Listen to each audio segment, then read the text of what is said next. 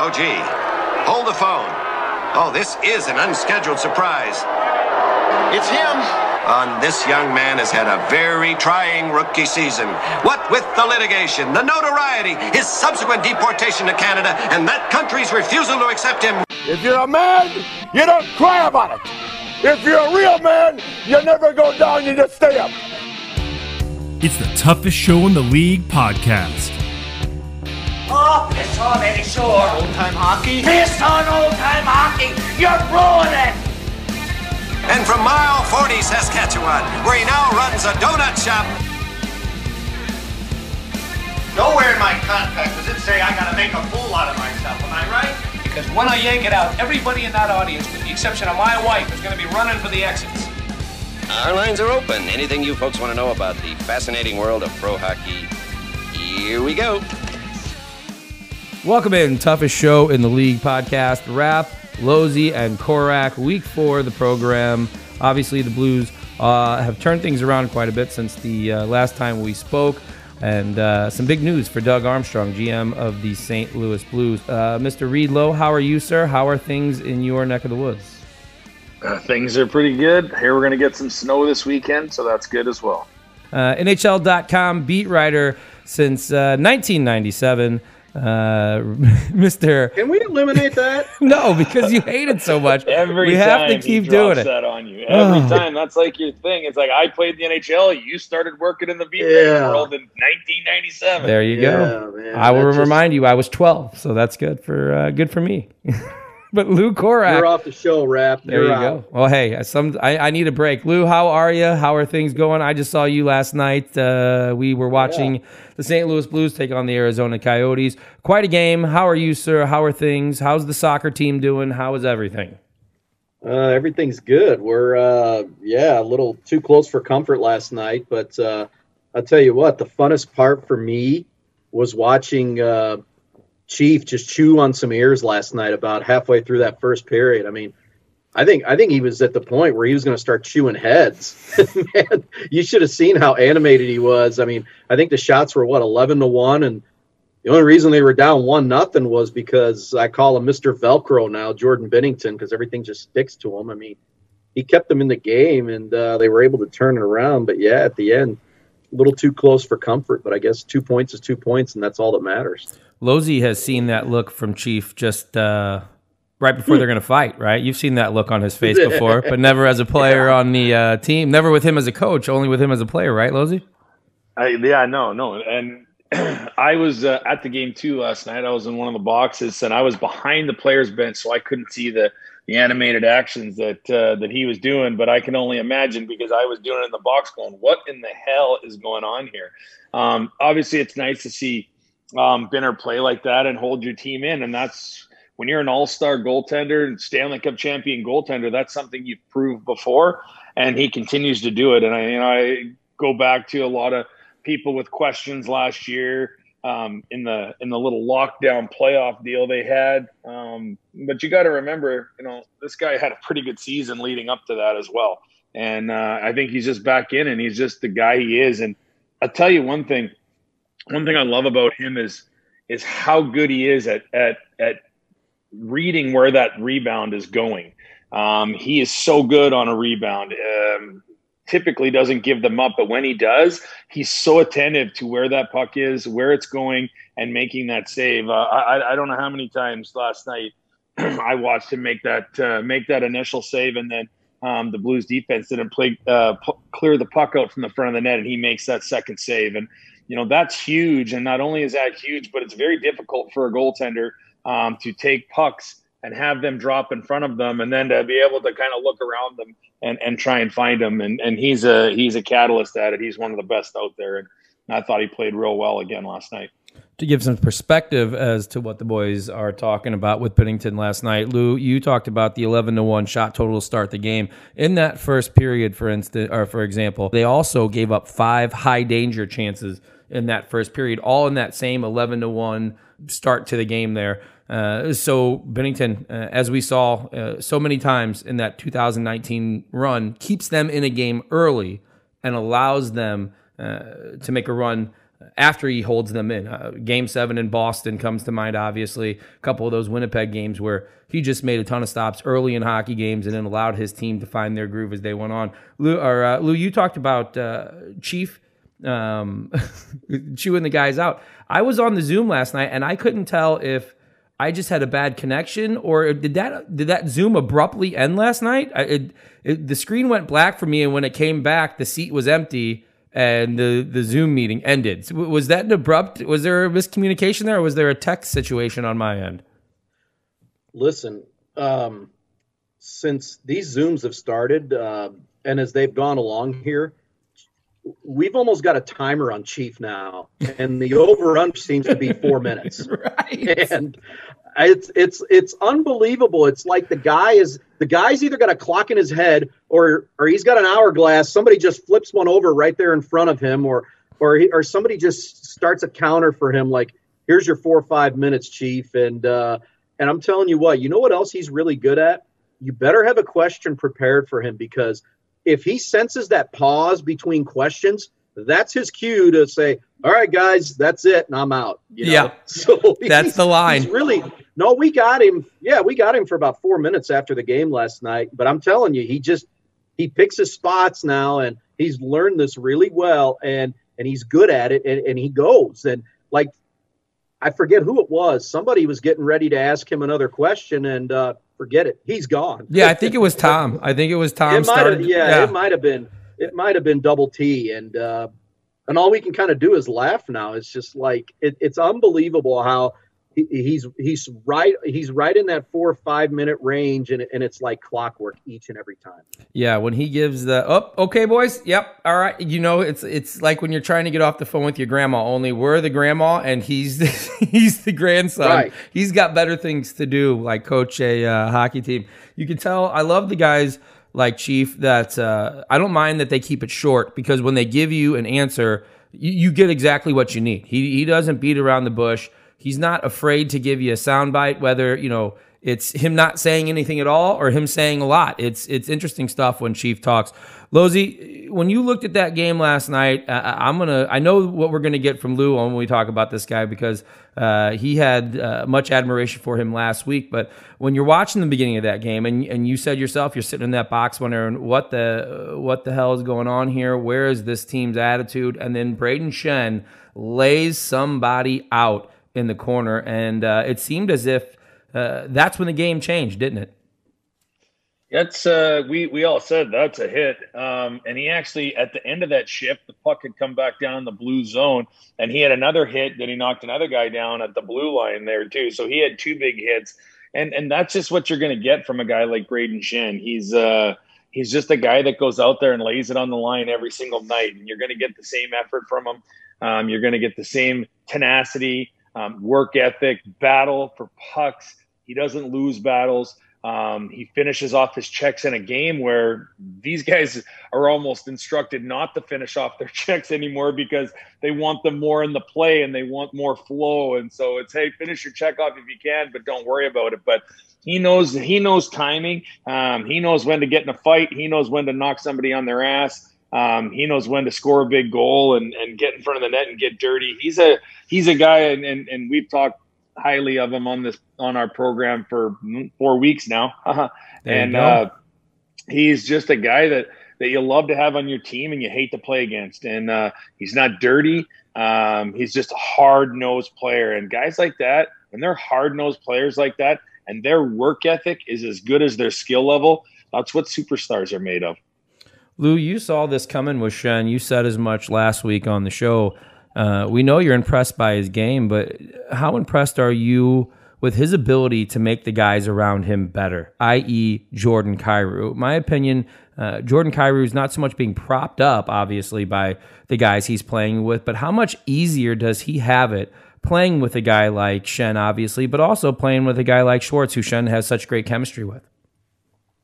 I'm telling you, Jaden Schwartz was kind of the guy that you looked upon initially kind of in that role, but man, has Brayden Schenn really embraced it. And not only that, but I mean, he adds the skill to it. And it's funny because we were talking to him the other night after the game, and it was Jim Thomas that jokingly just kind of made the kind of a question reference to him. It's like, hey, you know, we're giving Jordan Kyrou all the accolades. How come we're not singing your praises? And Schenner just had kind of one of those smirks where he was like, you don't have to sing my praises. And I'm telling you, this guy's team first, tried and true, because listen, he had a 7-game point streak coming into that game last night, and he didn't get a point.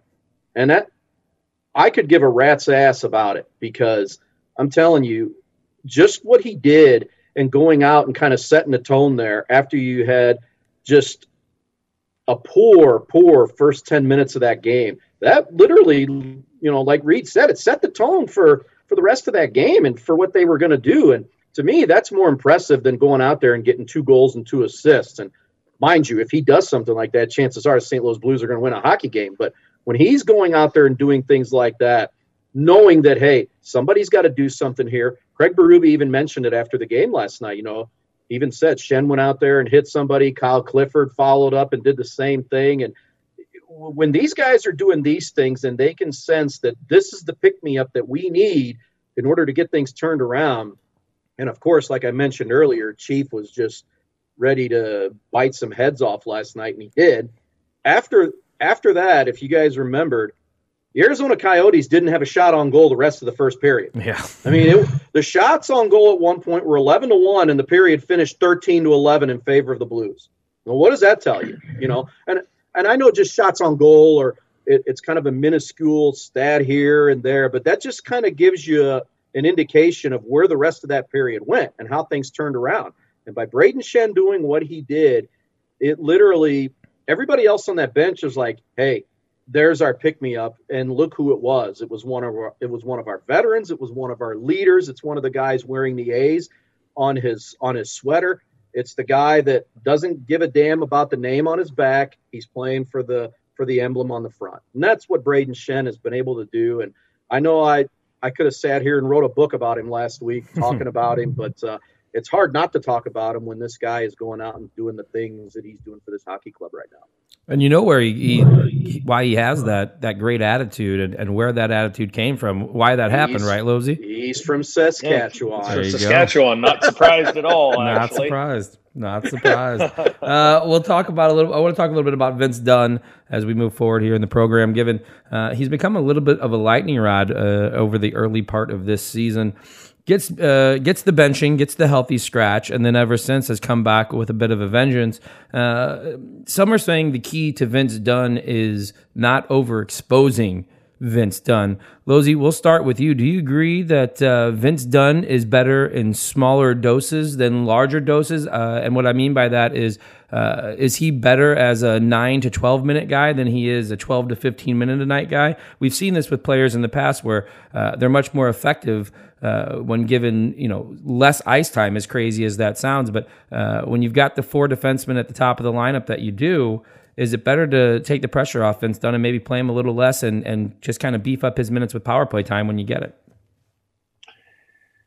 Yeah, I think that that can play into a rule of thumb when you're talking about a guy that's slotted in a 5'6" defenseman position. The only question I have is I don't think he slots himself in that position, which comes around again when you look at the ice time that he's getting and some of the nonchalant games that he played and has played so far this year. I thought he's been, like you said, a little bit better since they tried to set a tone with him. But at the same time, if Doug Armstrong's truly trying to move him and he wants to get a first-round draft pick in return, playing him 9 or 10 minutes a night is not going to get that done. They're going to have to showcase him a little bit, and they're going to have to cut somebody else's ice time out because they're going to have to give him an opportunity to show what he can do. Because if someone's given a first-round draft pick, somebody else is bringing that guy in to be a top 3 defenseman on their team. I don't know if he's that good. I'll tell you what I do know, and the only way I know it is because I can just watch a guy play. I can also listen fairly well. I know that's hard to believe. Most people think that I got 2 mouths in 1 ear, but I don't. I've been working on my listening skills, and I just listen to guys around the league. I listen to some of the media guys that I've talked to about him, and he doesn't really have I don't really feel like he has a true kind of, I'm not going to say love for the game because I don't think you make the NHL without having a love for the game, but I just don't know if he really gets it. I don't really feel like some of these guys that come in National Hockey League these days and make the money that they're making, even though I would say, 1.8 is probably somewhere in the bargain land for what his potential is, in my opinion. But I just don't feel like he's committed to the game like he needs to be if he wants to be a top tier defenseman. And it's not something that's just going to get handed to you. And I think sometimes these guys that are like him that have kind of been top echelon players their whole life, and they get to this level and they find themselves not understanding what it takes to be a true champion at this game and to be a true leader of a club. He doesn't play like Braden Shen. He doesn't leave it on the ice every single shift, every single game. He doesn't show me, and I shouldn't say he doesn't feel because I don't know his feelings, and that's not fair to say. But he doesn't show me when I watch him play hockey that he wants it more than anybody else. I just don't, and I'm a little bit dumbfounded by his body language, by his expressions, by his almost lack of emotion. Some guys are good like that. Some guys can play. This guy's going to be a National Hockey League player. He's going to be a good player. You obviously seen what he could do last year, and he's just that good of a guy, Yeah, and I just think that I got somebody knocking on my door. Sorry, but I really feel like he is in a situation where he really needs to step up his mental game if he wants it to be equal with what his potential is on the physical aspect of the ice. Lou, you and I were talking before we went on air today about Vince Dunn, and we kind of both hit on the head. He's got a knack for making the big play, but he's also got a knack for sometimes not finishing a play completely, and we kind of picked up on something on that first Arizona goal last night. Yeah, I mean, listen, I think Vince Dunn's a good hockey player, no doubt about it. But if you watch that first goal last night, there were two plays that I thought that could have been made that could have prevented it, obviously. And, if Robert Thomas is able to get a clean stick on the zone entry, none of that ever happens. But I just thought that, maybe perhaps Vince Dunn could have put up a little bit more resistance with Christian Dvorak there on just gaining the access and the space in that tight spot there in front of the net in the blue paint and in the slot. And I just thought that maybe he gave him a little bit too much ice there. And, boom, the puck's in the back of the net. But in saying that, I thought he had a really good rest of the game. He made good, sound decisions. And he's an offensive defenseman. When this guy gets involved on the other end, it makes this team a lot better. And, he's good at reading when to make those pinches in the offensive zone, and he was able to do that. And Jaden Schwartz finds him with I thought it was a terrific pass because there wasn't a ton of ice there. It's just like a little seam that, it's probably a low percentage play to make because, somebody gets a stick in there, it gets broken up. But that's the thing that these defensemen and forwards have is they trust each other. And Justin Falk said it after the game. They trust the forwards for these guys to be able to make those good reads and pinches from the defenseman. And I thought Vince Dunn had a good read on that play and was able to score a goal.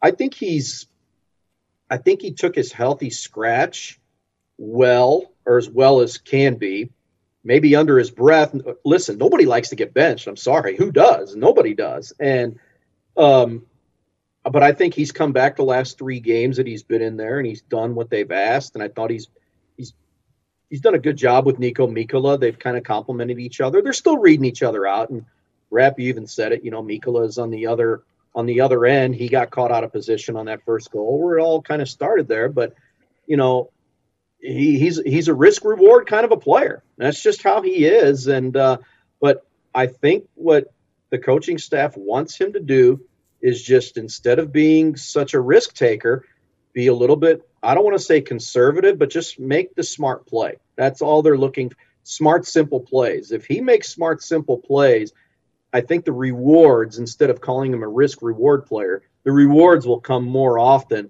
than if he's a risk reward type of a player.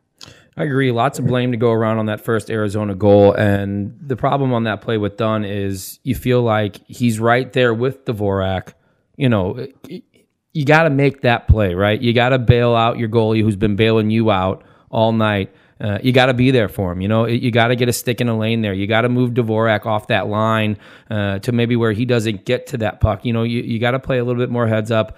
I agree there. Losey mentioned the Doug Armstrong shopping him and the first round pick attached to him. Number one, do we really think that the Blues, since they are in that window to try to win a Stanley Cup, are better off trading Vince Dunn, even if there is a first round pick in play? Because I'm going to raise my hand in here right here and say I'm going to go the other way with that. I think with what he's making this year, and he still retains his restricted free agent status at the end of the year, you still have control over him. I think he's just as easy to move in the offseason. Why not let him try to help you win a cup this year? I think you found the groove for him now, and I think, Losey, I think you keep him on that third pair, and you almost treat that third pair with Dunn the way you treated the fourth line. We call it the quote-unquote fourth line, but that line then when Steen went down to play with Barbashev and Sundqvist, and you say, hey, we need you to help this team out by shutting down the other team's third and fourth lines. I guess if they want it, first of all, I just want to take a little tidbit of the goal last night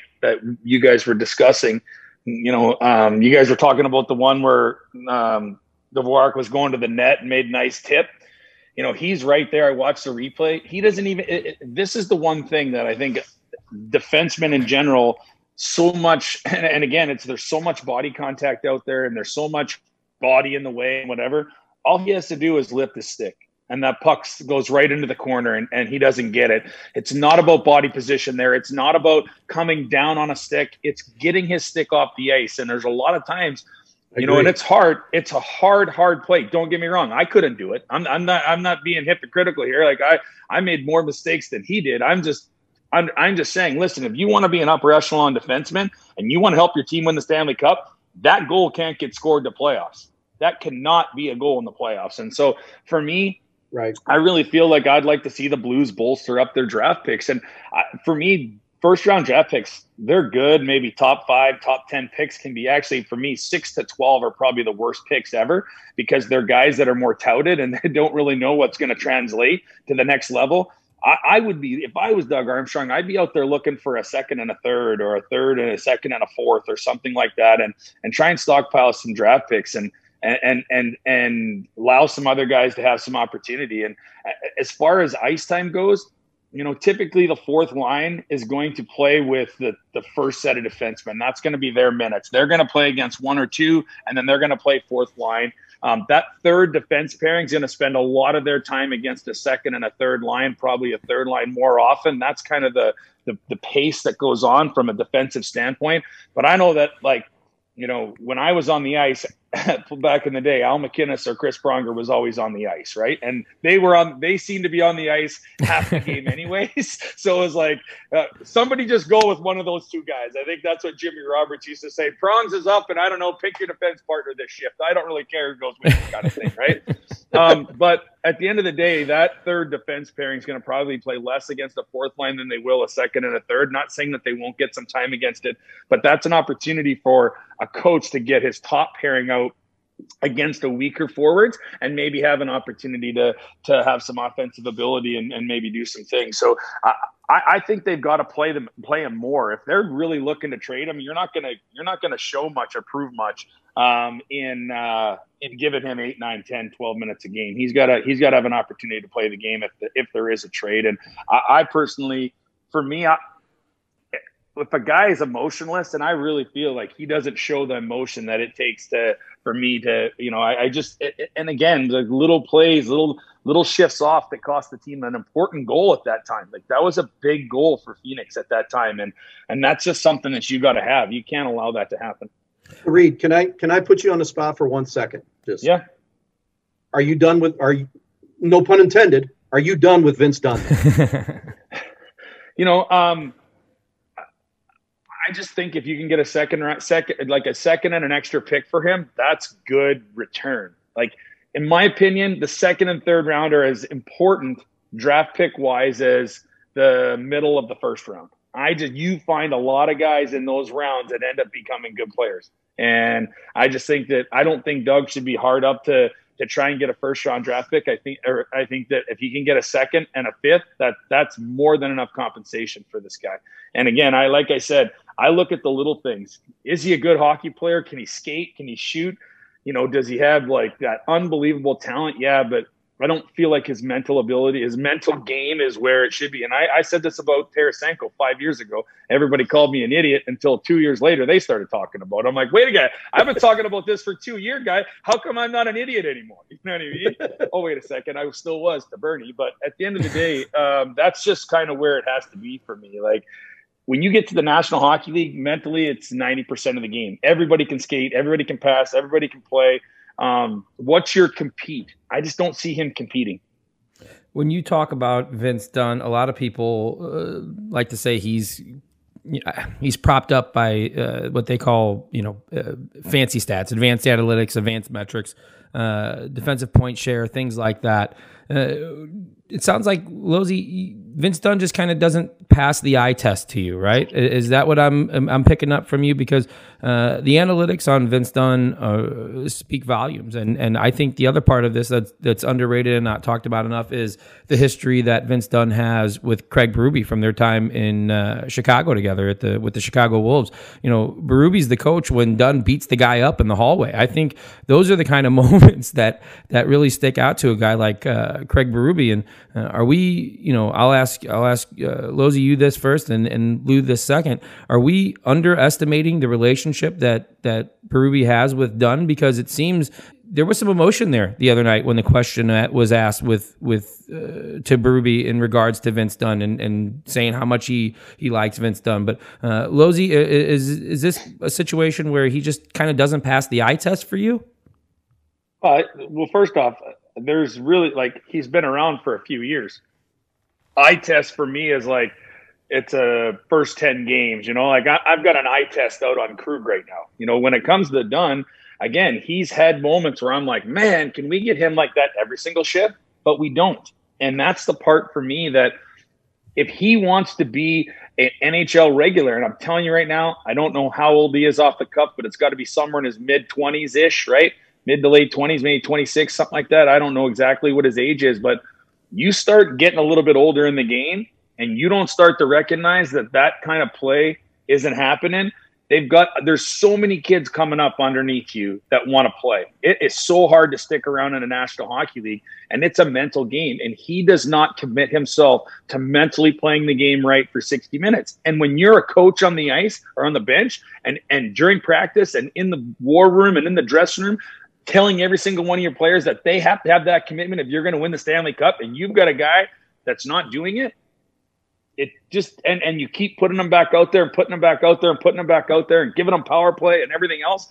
For me, it just kind of defeats the whole thing, because other guys are going to be like, he doesn't, he can take a shift off. I can take a shift off. And that's the exact opposite of what their core leadership group is. Schenn, O'Reilly, Swartz, these guys are guys that are absolute workhorses out there, and they don't stop. And you know what? Look at Justin Falk now too this year. Same type of thing, man. Extra effort, extra foot speed. He's putting that in where he was a little bit gun shy last year. Listen, I'm not saying that I'm not writing him off. I don't think he's the worst hockey player ever. I'm just saying, if you want, this guy should be a top 2, 3. He should be a 3, 4 defenseman for sure in the NHL, in my opinion.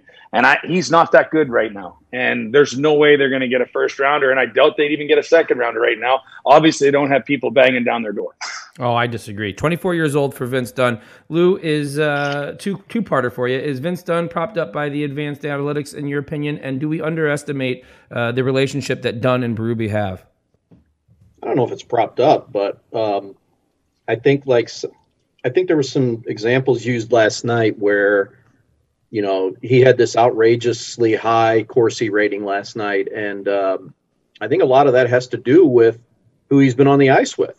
And some of these guys are, and I'm not saying that who he's on the ice with, some of these guys that are so good and reliable are propping him up on a pedestal. I don't think that's happening at all, because like Reed said, there are some shifts where you watch him and you're just like, yeah, can we have this on a consistent basis? But that's the word that jumps out at me. Is, to me, he's just, the consistency has been an issue for me. And if you can even get, I don't even know if average consistency makes sense, but you know what I'm saying. Right. What I'm saying, if you can just get some consistency on an average level, I think this is something that the Blues can live with. And as far as your other question about Craig Berube, I get the sense that he really likes him a lot. Yeah. And just by listening to that the other day, it was almost, I don't want to say that he was offended that we were asking him the kinds of questions that he was getting in regards to,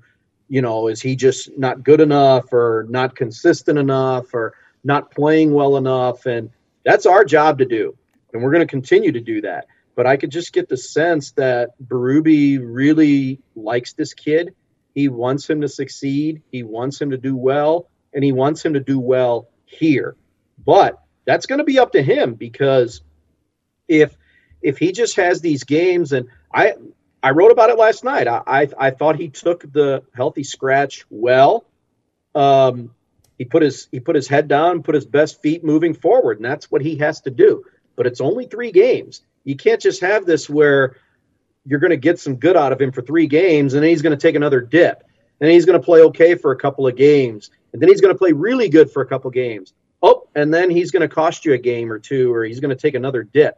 That's the stuff that you really have to kind of avoid with Vince Dunn. If you can start to avoid that, now you have a good problem to have, because now you have a plethora of defensemen, and now you have you're going to have other people knocking on your door, because they're not just going to be asking about him. They're going to be asking about some of your other guys. And now Doug Armstrong can come up with a good poker hand here. On the other hand, when they think that, you're just trying to offset one guy, like Reed said, you're not going to get a first-round pick. You might not even get a second-round pick for him. So you're kind of at the mercy of everybody else. And with the expansion draft coming up, that's something else that's going to have to play into effect here. So a lot's going to go into how this kid plays this year, because that's really going to ultimately help Doug Armstrong make the decision moving forward, because something's going to have to give with Seattle knocking on the door and looking to take somebody off of your roster. Vince Dunn, obviously joining the long line of Blues defensemen that have become a lightning rod with the fan base, joining the likes of guys like Eric Brewer, and the first few years of Jay Bouwmeester before the fans stopped being morons and realized how great that guy was. That's the one thing that I think is such a tragedy about Jay Bouwmeester, his time in St. Louis, is the fans didn't even realize how awesome this guy was until about 5 seconds before he left on that 19 run, when, I just hated the way the fans got on that guy. But it seems Vince Dunn might be that guy going forward. He's a polarizing player, because some guys love his game and love the way he plays. I'm one of them. I've always been a Vince Dunn guy, and some people just, they don't see it. So it's a fun one to talk about. That'll do it for the first segment. It's the Toughest Show in the League podcast. Korak, Losey, and Rapp. We'll be back right after this.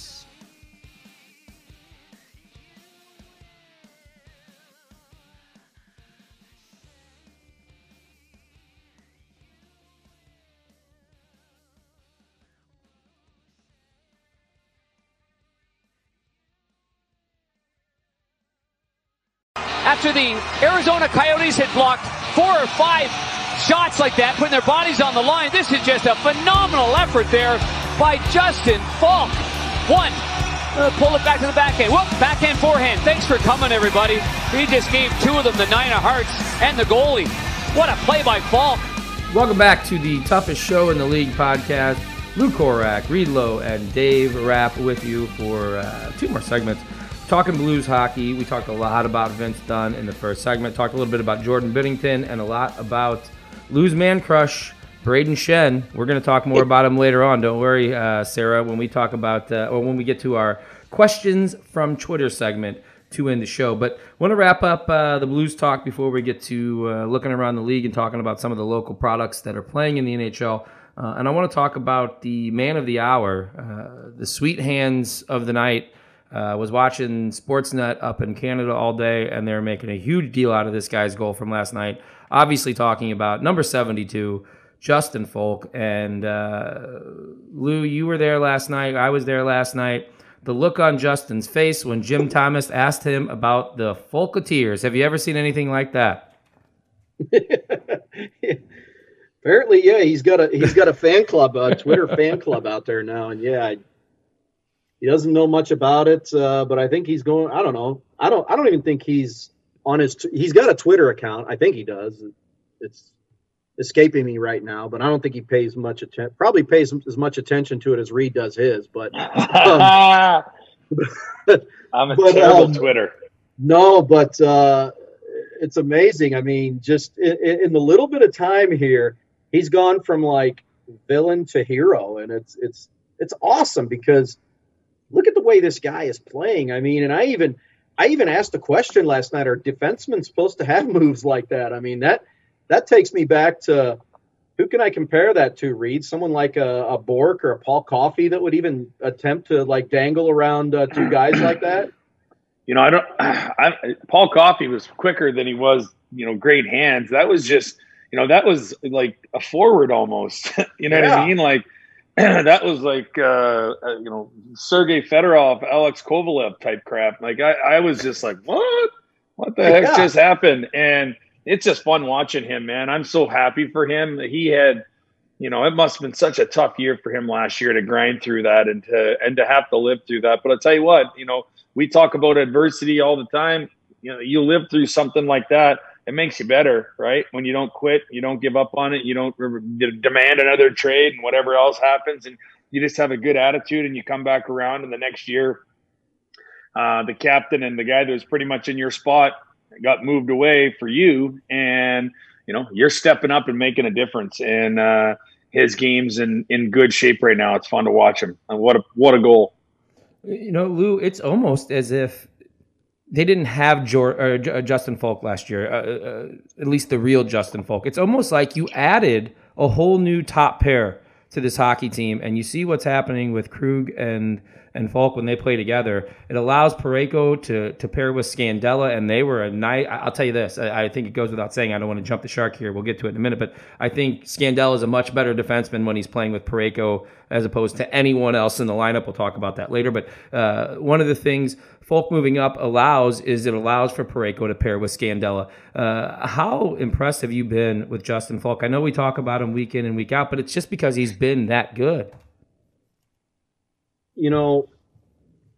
I always, and I'm not doing one of these to pat myself on the back. Go ahead. You guys can say, yeah, you are. But no, seriously, I don't know how many times even last year, I tried to get these people, and you got to love the passion of Blues fans. You guys know how they are. I mean, one minute they're ready to anoint you president of the country. The next minute they're ready to throw you in a dumpster, And I just think that, you could watch him last year and, okay, you're coming into a team that's loaded with players from the defending Stanley Cup champions. You're a right-handed defenseman, and you've got Alex Pietrangelo and Colton Parayko, 20 to 25-minute guys sitting in front of you when you were in Carolina getting those exact same minutes. And where was that going to be divvied up to? And you're the new guy in the room now. How are you supposed to blend in with a bunch of guys that just came off of winning the holy grail of hockey? Okay.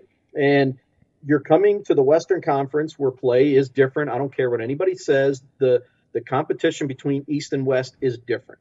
And I'll go to my dying grave saying that. And he was trying to find a role on this team. And listen, good players can get lost sometimes. And I just felt like that, he got lost in the shuffle. He just didn't understand and know what his role on this hockey team was supposed to be. Well, now you take Alex Pietrangelo off of this team, that creates a huge, big void. Who's going to step in there? Well, everybody had Colton, including myself. Colton Parayko is the guy that's going to step in Alex Pietrangelo's shoes. Okay. Forget about stepping in Alex Pietrangelo's shoes. He's a very unique hockey player, and nobody is Alex Pietrangelo. Just be yourself. And I just think Justin Falk came into this year saying, okay, I got a chance to be myself, and the rest will fall into place. And the more he plays, the more responsibility they're giving him. And what's probably impressing me more than anything about a guy that's really known for his offensive skills is he's embraced every defensive role on this hockey team. Who's on the ice when it's time to kill a penalty? Justin Falk. Who's on the ice in the last minute of the game protecting a 1-goal lead that you never would have even seen on this team last year? Justin Falk. I mean, the guy is embracing every defensive role that they're giving him, and it's great to see because I think you're and everybody has crucified Doug Armstrong for immediately giving him that big contract and 7 years and $6.5 million a year. Oh, we're going to be stuck with that. Oh my God, can Seattle please take this contract off of our hands? Yada, yada, yada. Well, now you got people going, well, now we can expose Vince Dunn, and you got to protect Justin Falk now. It's amazing the role of emotions that this fan base can go on. And again, I completely understand it because it just shows their passion, but it just goes to tell you how far down this guy was on the totem pole and how quickly he's jumped up on it in just 10 games. There's a great line that I love to throw out on Twitter. It's from the movie Slapshot, the greatest movie of all time. Denny Lemieux, the goaltender, looks at one of the guys on the team and he says, "My allergy to these fans has returned."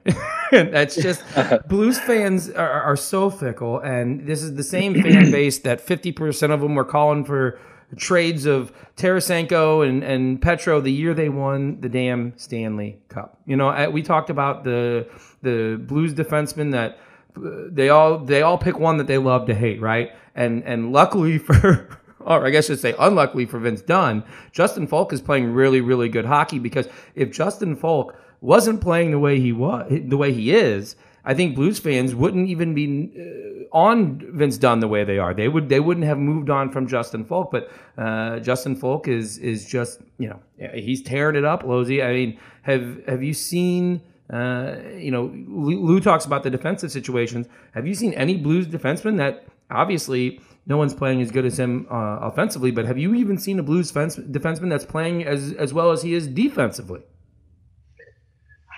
Well, not on this team right now. And again, it's about his ability to be mentally tough, right? Like I just talked about this with Dunn and how he's struggling with it. And it was something that he went through last year. And listen, playing in the NHL is extremely difficult, and keeping a mental toughness about you every single night.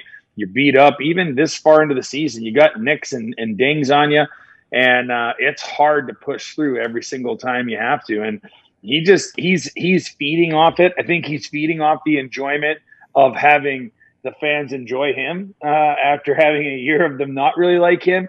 And that's got to feel great for him. And, the sky's the limit. Like, this guy didn't get a contract he did because he wasn't deserving of contract back when he signed it. It was just a little bit of for me, it was a little bit of an anomaly trade to take a guy that was basically similar to Scandella and trade him for Falk when you kind of already had that and you were giving that part up. And then later in the year, they brought him in and stuff like that. So Scandella back in. But, so I think that Doug's done a good job to protect. And we all know why he did it. He wanted to protect the Petro situation. He wanted to make sure that if something did happen to Petro, there was no guarantees he was going to get somebody else. And so he wanted to have somebody to backfill that. And that's not a bad choice. It was just a little bit different to have that kind of depth on the blue line and to bring a guy in at $6.5 million, right? You got to remember, J-Bo was still good then. He didn't have his little episode, you know what I mean? And so there was a really, really deep defense blues core there. So I think that when you take a look at where he's at, what he's doing, and where his mindset's at, he's got to be so excited. He's the reason in a lot of cases that the Blues are winning, with the goals that he's scoring and the way that he's playing and the way that he's got his mind in tune to the game and playing defensively and doing the little things right, sticks in lane, sticks under sticks.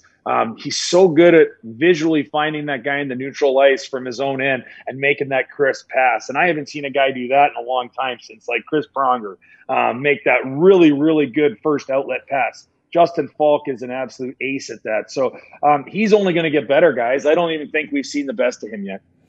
Guys, real quick, he's got 3 goals in 10 games, right, already?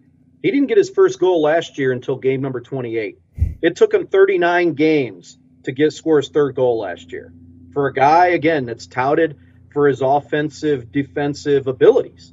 And, that's just a small sample size, but it just goes to tell you how much they're relying on him, what they're relying on him for, and how much confidence he's playing with right now. I want to talk about the man rocket, Jordan Kyrou, before we move on from the St. Louis Blues in the second segment.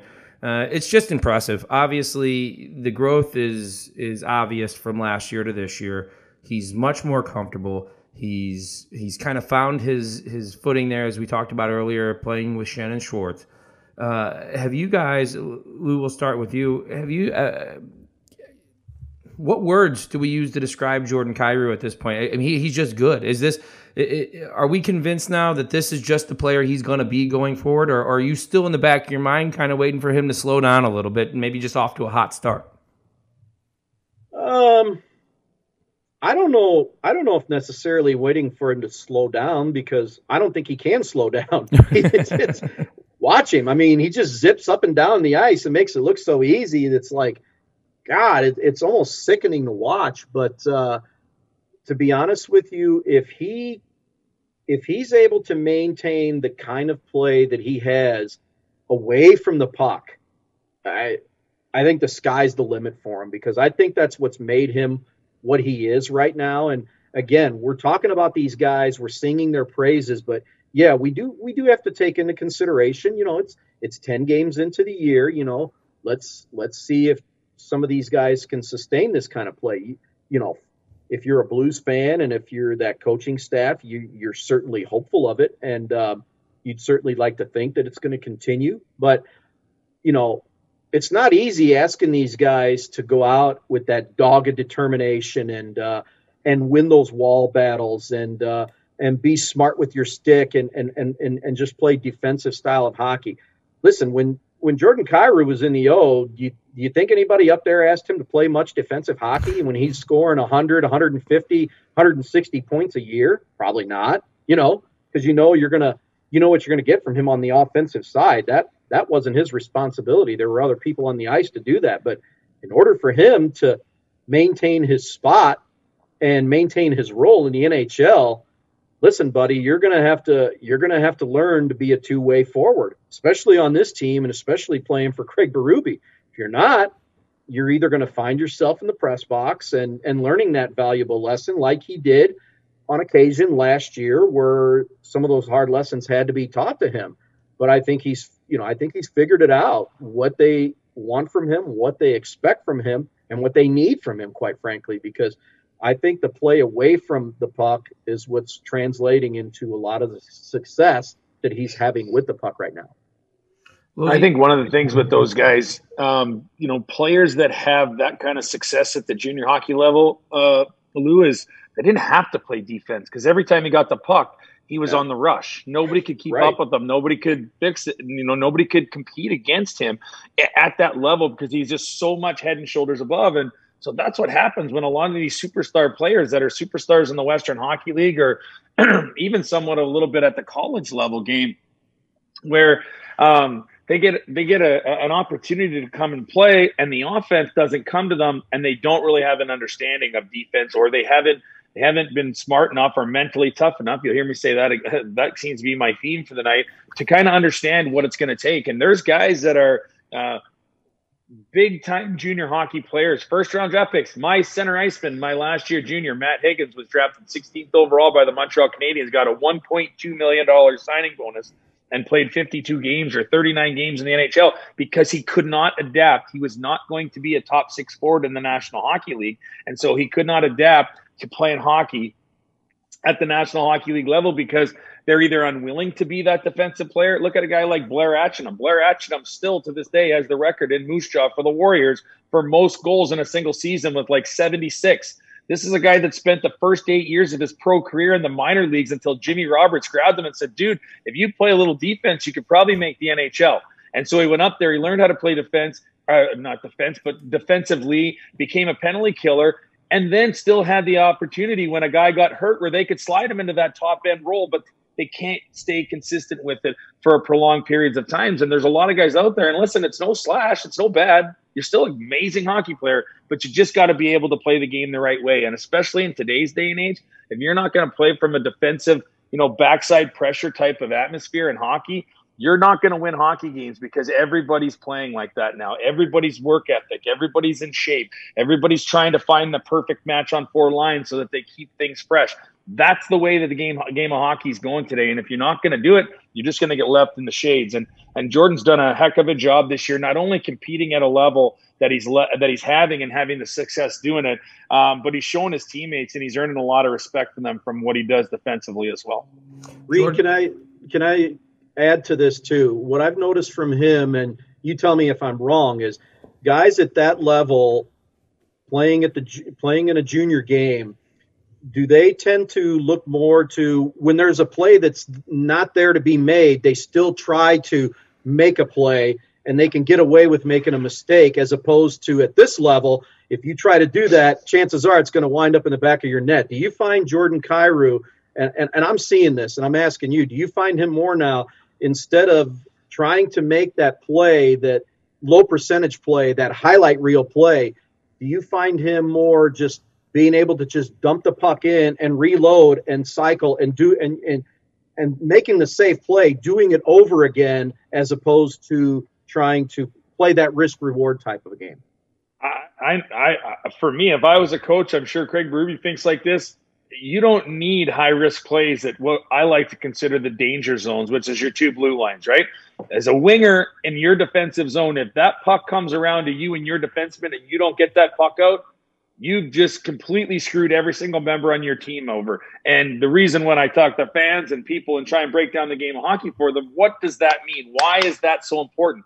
Well, that's important because as soon as that puck gets outside that blue line, now every single one of their players has to come outside of the blue line, clear it up before they go back in. If they don't, chances are that they're going to get some sort of a shot on net, and there's going to be a scrum in front of your net, and you're going to have a chance to do it. And it's no different. And I think this is where you were kind of talking with Kyrou, little moves at the blue line where you take a guy offside and you don't understand yet that you've got to get across the blue line before you make that move.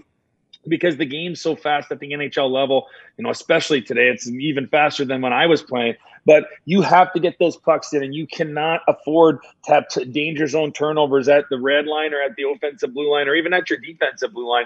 That's where you have to play a solid game and kind of say, hey, listen, I'm going to just chip this one in, or I'm going to soft chip it, or we're going to work on some, if they're playing their angles and they're playing really well, their defense from inside the lane of the dots, and we have to do some chipping and going or cross corners or wraps. Those are the types of things you have to do. Now, if you're outnumbered rush, or if they're giving you room, like Buddy that fell down last night when Hoffman ran around him, those are the opportunities that you got to take. But you can't force it at this level, because if you do, like you said, it's going straight back where it came from. That move that Kyrou made on the boards to get the third goal going last night. He makes that little move against the boards, then gets his head up right away, dishes the puck to the corner, and then you see, I believe it was Schwartz, sits there and just waits out the defenseman beautifully. Dunn jumps into play. That whole goal happens because of the hands of Jordan Kyrou. If you were ranking number 1 and number 2 prospect on the active roster right now, would you rank Kyrou above Robert Thomas? Ooh, that's a tough one. If we're looking at the complete body of work, I would say no, but he's very close. If we're looking at this year, I'd say yes. I think Jordan Kyrou has been the better player this year, but we can't underestimate the importance that Robert Thomas, and he's had some great moments already in his young career, especially in that Stanley Cup run. I mean, without some of the things, without him being able to help anchor that third line the way he did, I don't know. Everybody had a part in that, including Robert Thomas. I don't know if we'd be talking about a Stanley Cup right now, and that's saying a lot for a young kid. But I think this year, I think there's been some inconsistency, I think we can safely say, in Robert Thomas's play right now. I'm still waiting for him to shoot the puck. Yeah. I think that I would agree with you. The only thing that I would the way I would word it for myself is that Kyrou's finally brought himself up to the level that we're expecting to see out of Robert Thomas, and the level that we've been wanting to see out of Kyrou moving along. So he was sagging a little bit behind. I don't necessarily think you can say his body of work is better than Robert Thomas's, but you can definitely say that he's now in the same conversation, and you can have a conversation with those guys together about being a wonderful, wonderful dynamic duo that'll be a part of the St. Louis Blues for a long time. Let's handicap this thing. How many points, Lou, are you going to put on the Jordan Kyrou tally for 56 games this year? Ooh, he's at 12 through 10 games, so he's at over a point a game. I don't see him going at this clip. It's going to be awfully hard to sustain this over 56 games because he's still, look, what is he, 22 years old? There's going to be, it's not that he's going to play poorly, but there's going to be some dip in points. I'm going to give him 40. How about that? I'll give him 40. I think he can hit 40 points, especially if he continues to play with the worker bees / workhorses / all-world forwards, Schwartz and Shen. I mean, if he continues to play with those guys, I think he can hit 40 points. Losey, where do you have him? I think he's going to have a little bit of a lull here. Not soon, but I think you're going to get about halfway into the season, and he's going to. It's inevitable. You can't just keep going like this. Like the emotional high the wind has to come out a bit, and then you have to build that sail up again. I don't think 40 is out of the imagination, but if you ask me over and under, I'd probably take under. I think he's somewhere in that 35 range. I will correct myself. I said 16 games into the 56 games schedule. Lou was correct. It's 10 games in, and I realized what happened. I threw shade at NHL.com. They were right. I was wrong. Don't do that. I know. I copied and pasted wrong into my notes. So when I went back and checked my notes against the NHL.com website, I realized that I copy and pasted incorrectly. So yeah, I just once had again, Reed, who's wrong as usual? Dave Rapp. So, it's nice that it's always the same guy on this podcast. Hey, I try to be as Canadian about it as possible and just own it and apologize and move on because I'm not from Moose Jaw, but I'm trying to embrace that good Canadian boy attitude. Own up to my miscues. Everybody appreciates that. Attaboy. We've talked about him a couple of times now. Doug Armstrong with another big honor named to him today. He is once again the GM of Team Canada, this time for the upcoming Olympics. He's done this job once before. You don't get to be GM of Team Canada if you're not good at your job. I used to say the same thing about Jay Bouwmeester when these mouth breathers would come after Jay Bouwmeester on Twitter, and I would say, so you're telling me this guy's not good enough for the top 6 in the St. Louis Blues, but he's good enough for the top 4 on Team Canada. Yeah, go figure. But regardless, he shouldn't have been on that team. You're out of your mind. Jay Bouwmeester shouldn't have been You're out of your mind. Jay Bouwmeester shouldn't have been on that Team Canada? No, he shouldn't have. You're out of your mind. We'll get on to that. He was not one of the top 6 Canadian defensemen. Sorry. Well, not at that time in his year. When Jay Bouwmeester, the only time that I was super impressed with Jay Bouwmeester as a St. Louis Blue was a Stanley Cup run when Craig Berube put him and Franco together and gave them life, gave them something to accomplish every single game, which was playing against the other team's best forwards. When Jay Bouwmeester had that, he was great. Jay Bouwmeester was this guy's been a part of some really good things. Don't get me wrong, he's part of that. How many gold medals and Stanley Cups and they had World Junior, whatever the little stat is. But I'm just saying Jay Bouwmeester should not have been on that Team Canada. With all that firepower on Team Canada, you don't want a guy who just does everything right and never makes a mistake. You'd rather have the guy who turns the puck over and makes scary plays. I wasn't a huge fan of Bouwmeester when he got here. I think he spent a lot of time falling down in front of the net. There was a lot of minuses that he took. I don't think he was great. No, I don't. God, watching that guy. I'm on the haters list. As far as a human, I love the guy. I can't remember. I played against him, and I just don't. I never saw what everybody else saw. When Doug Armstrong would re-up him on those $5.5-6 million deals, I was scratching my head, going, "What?"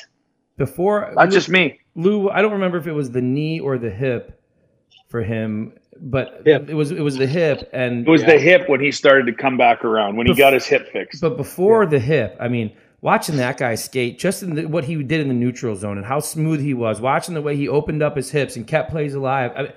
We're going to have to agree to disagree on that one because I don't know. Babcock was the coach of that team, right? Yeah. Okay.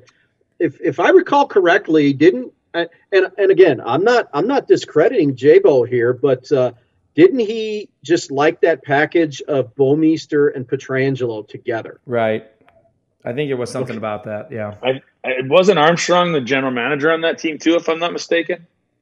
I believe so. I think it was the one before that he was the GM. I am checking right now. So we had Winter Olympics in 10, 14, and 18, but they didn't play in 18, you said? So it had to have been 14. Yeah, it was 14. You said that. I was 4. So let me see here. It was 14. So we've got PK Subban was on the team. My bad. Mark Vasilik was on the team. Alex Pietrangelo, Jay Bouwmeester, Drew Doughty, Shea Weber was on the team too. Dan Hamius and Duncan Keith.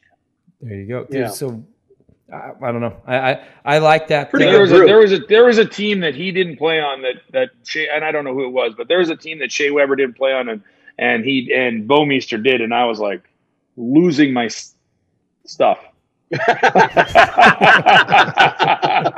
Oh man! Back to the topic at hand. Doug Armstrong, obviously a phenomenal GM, and obviously his hands are all over the Stanley Cup win. He's pulled off some of the greatest trades in Blues history. I grew up just idolizing the Professor Ron Caron, but he'll always be number one to me. But I want to ask you boys, if we're ranking all-time GMs, is Doug Armstrong not? If he's not one, is he two? As far as the best of all time, Blues GMs. Oh, boy. And you've had some good ones. Well, he won the Cup, so it's kind of hard to argue. I mean, that's first and foremost. I mean, I love the Professor. I mean, boy, you talk about somebody that wasn't afraid to fail. To me, that guy is right. But you know what? That to me, guys, speaks volumes about a general manager is somebody that's not afraid to fail, if that makes any sense. And big time. You know, you could say that about both of these guys. They're not afraid to fail. And if you're afraid to fail, that to me is when you're going to make the most blunders and mistakes out there. And when you can fail and you admit it, you move on, you learn to get better. I think that's what he's done. And you know, first and foremost, it happened with Ryan Miller. Look, he took a risk, he took a chance at a time when we were all kind of scratching our heads because Brian Elliott was playing really well for this hockey team and did throughout his Blues career. And Miller didn't have a great beginning of that season, if you remember correctly. Yeah. No, he didn't. But I mean, he went out to see if he can get somebody that he felt was more proven. It didn't work. He made a mistake. You live and you move on from that, and you get stronger from it. And I think he's done that. And he did it with the Halak trade. I mean, you can go on and on and on. But I mean, you know, he fleeced Buffalo for Ryan O'Reilly. I'm sorry, he did. You know. I think at the time he fleeced Philadelphia for Braden Shen. I say that at the time. There's a caveat there because Philadelphia has gotten some good draft picks out of that. Yes, they have. You got what? Morgan Frost is there and Joel Farabee, who's doing quite well. So big game last night for Farabee, yeah. Yeah, it's worked out quite well. So he's not afraid to go out and make hockey trades for this franchise in order to make it better and go out and sign guys. I mean, look, he's brought David Perron's come back here 3 times, so there's got to be something that's going right here. And but I know I've rambled on about this, so if I had to pick one or the two, I'm going to have to say Doug Armstrong because, simply put, he won the Stanley Cup, and the Professor wasn't able to get there. God rest his soul. He tried. He tried his best. It just didn't work out that way, but it did for Army. And I think that I think the one that got away from the Professor was the year he traded the entire third line for Garth Butcher. I think that was the one that got away from him. Yeah, I would have to agree with that. Reed, I don't know if you do or not, but at that time when that happened, weren't the Blues like number 1 overall in the league and everything was going well for him? I was a lot younger back then. I just kept thinking to myself, why are you trying to fix something that isn't broken? And then you look at those players that went to Vancouver in that deal, and all of them helped that Vancouver team get to the 94 Cup final against the New York Rangers. God, yeah. And it was just a hell of a team. And the Calgary Flames and the Vancouver Canucks, no one likes Ron Caron more than those two teams. Well, I guess Calgary did get fleeced on the Brent Hall deal, but Losey, you played for Lairbear, old Larry Plow, who I think he's up there too, a great GM, obviously was responsible for getting you into the program, so we got to thank him for that. But where do you have Doug Armstrong on the all-time list here? Well, I got to echo everything that that Lou said. Obviously, he's the only Stanley Cup winning general manager in St. Louis Blues history, so he's got to get some sort of a nod there. And the one other thing that I like about what he's done is he's managed to, even though there's been signings, free agent signings and signings that he's made where I was like, he may be the best GM in the history of the NHL at making a trade. And that's the one thing Doug Armstrong is so good at. He is so good at making sure that he knows what he's doing and where that guy's going to fit into that roster. He brings somebody on that you need fitted into this team. He doesn't just trade for players, and there's a big difference between the two of those things. You know, there was times it's hard to doubt him because when Lou, you mentioned it, some of the things that you scratch your head at, I'll point to the Steen contract, okay? That was one where even as a guy who's a fan of Alex Steen's game and one of my favorite Blues of all time, when Steen gets that deal after Backes didn't, I'm saying to myself, well, why one and not the other? These are the same guy here. What's going on here? But then what happens? You don't win a Stanley Cup in 2019 without Alex Steen and what he does for the bottom half of that lineup. So, I mean, everything that this guy does comes up roses. You talked about the Lori Laterra deal. But what does he do? He turns that into Braden Shen. And again, you don't win a Stanley Cup in 2019 without Braden Shen. I mean, even when this guy, he's great at when he makes a bad move, recognizing that move and fixing it, right? I don't think there's anyone in the league, like you guys said, that's as good as making trades. And what I always said about Blues fans to go along with the Team Canada point, like, hey, this guy's obviously good at his job, is this. You know, St. Louis, whether it be players or front office executives, it's not easy to get big name guys to St. Louis to do their job in the sports world, right? We saw it with Stanton in the MLB. I like St. Louis, just don't want to play there, right? But, you know, you've got, Blues fans forget, you've got one of the 3 to 5 most powerful GMs in all of hockey. A guy that if he calls another GM's phone, the GM picks it up because he knows it's Doug Armstrong and you better pick up the phone for Doug freaking Armstrong. And sometimes I think Blues fans, just like players, they forget how good they have it. And Mosey, you're over there making a face at me. So what do you got before we get out of there for this segment? No, like I said, I think he's a great GM. He's a great guy. He does a lot for this community. But I would question the one thing you said about how guys don't want to come to St. Louis and play hockey. They might not want to come here to play baseball, but St. Louis is on the map for guys to come and be a part of this organization, a part of this town. And you're seeing it more and more and more. With the different things that the Blues are allowed to bring into town from an NHL standpoint and how our Blues alumni are able to showcase what we truly have here, which is probably the most special group of alumni players assembled in one town there is. So these guys get it. Alex Steen gets it. He's sticking around a little bit. He's probably going to be going back and forth or whatever he's doing, but he's around. He's going to be a part of the Blues alumni. And that's probably the one thing that kind of goes a little bit unnoticed with professional hockey. You got your Torontos and you got your Bostons, but there's this little Midwestern town of about 2.5 to 2.7 million people that 45 guys have stayed here after because they're so ingrained into the community and they're so it's such a huge part of our lives, and the people still to this day stop you. Has it only really been 14 years, Losey? You know what I mean? Like, they just don't forget you once you poured your blood, sweat, and tears on the ice. So that is very well known in the hockey circles. Yeah. Reed, have you seen anything like this? I wanted to ask. I'm glad you brought that up because I'm curious. I really am. I mean, you know, you're from Saskatchewan. Chris Pronger is Canadian. Al McInnes is from Nova Scotia. Yep. Walt's a Boston boy. I mean, we can go on and on and on and on about the alumni. What is it about St. Louis? And St. Louis is my hometown. I'm born and raised here. What is it? Is there a common denominator about St. Louis that says you guys are going to build your lives here after your career's over? Well, most guys find a wife here, so that helps. But at the end of the day, it's the fans. It's the the screaming the Blues at the end of the national anthem. It's honestly a little bit of their uncanny craziness when it comes to having any sort of patience in the game of hockey at all, right? Like, you could go on a 10-game winning streak, lose a game, and they're like, oh, we got a 1-game losing streak? Are you serious? They'd be mad at you, you know what I mean? And they're so passionate. They're so into it.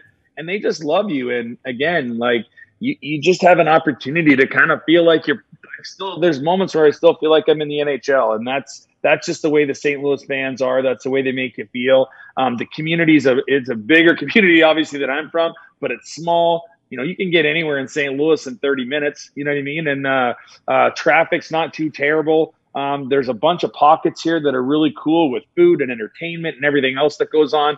And it's not an oversaturated sporting community either.